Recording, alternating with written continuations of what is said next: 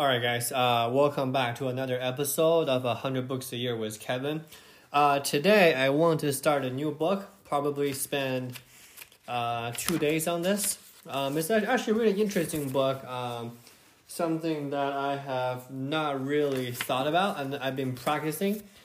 And I gotta say something before we start here. I'm not an expert at this yet. So the book is called Exploring the World of Lucid Dreaming. Okay, so what is lucid dreaming? So this book's author, who I think he has a lab at a sleep lab at Stanford. This is probably written in the 70s or 80s. I don't remember exactly. So the definition of a lucid dream is a extraordinary kind of intense, vivid, pleasurable dream that you sort of have some form of control. Something that you kind of experience your dream as a reality. Something that you can experience, you can use your dreaming life to improve your waking life, right? So lucid dreaming is something that you can learn, that you can, require that skill, that you can actually practice with some lucid dreaming techniques in a sense that you can learn how to do that day in and day out.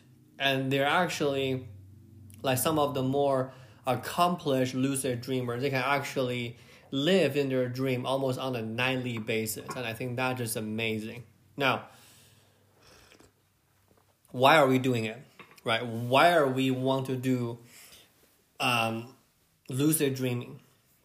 And the author argues that the reason we want to do lucid or try to learn lucid dreaming is that we want to become more aware. So in a sense, if we can kind of put this in like another aspect of it, right? Because life is short, right?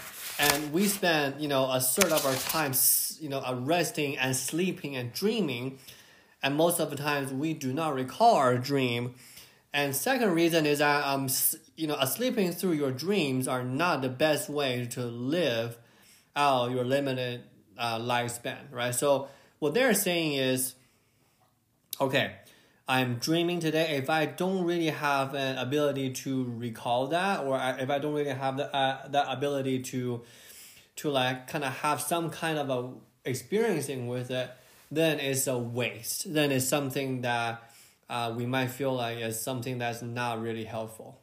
So in a sense that dreams are being considered here as a reservoir of knowledge and experience, something that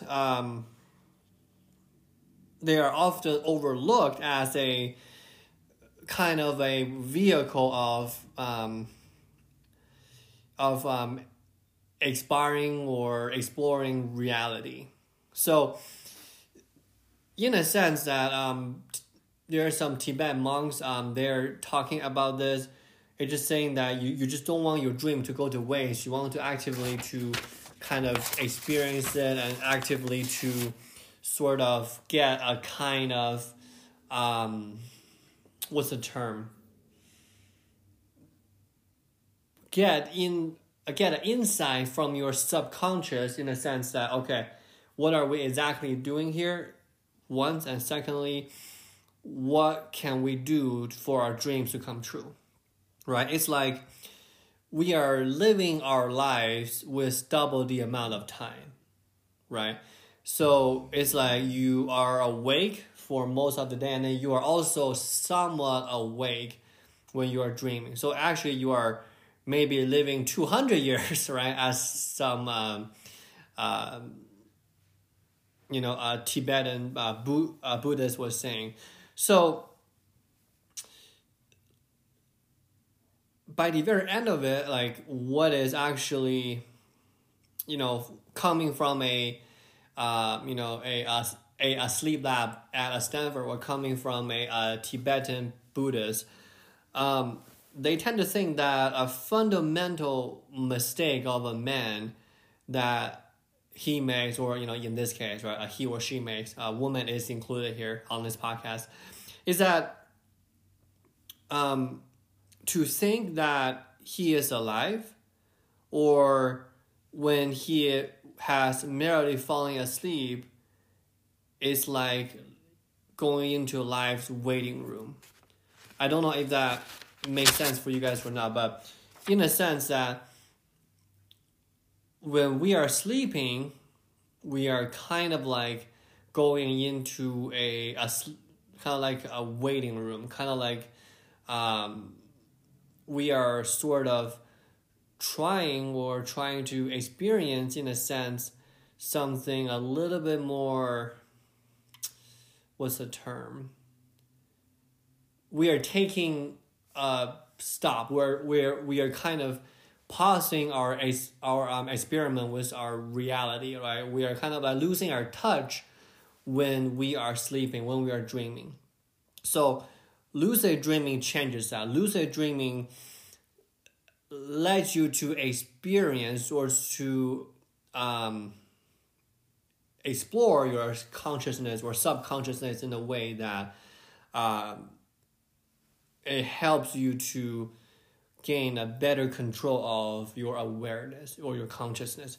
It is a very, very abstract concept here. And today, I don't want to bore you guys too much with what exactly can be done about lucid dreaming. I've been trying this first techniques for about a week now, a week and a half, and then I'm happy to share with you guys tomorrow and to dive into exactly what are the techniques that we can learn from lucid dreaming. All right, guys, let's call it for today, and then tomorrow we're going to dive in a little deeper in terms of the techniques. Thank you. Bye.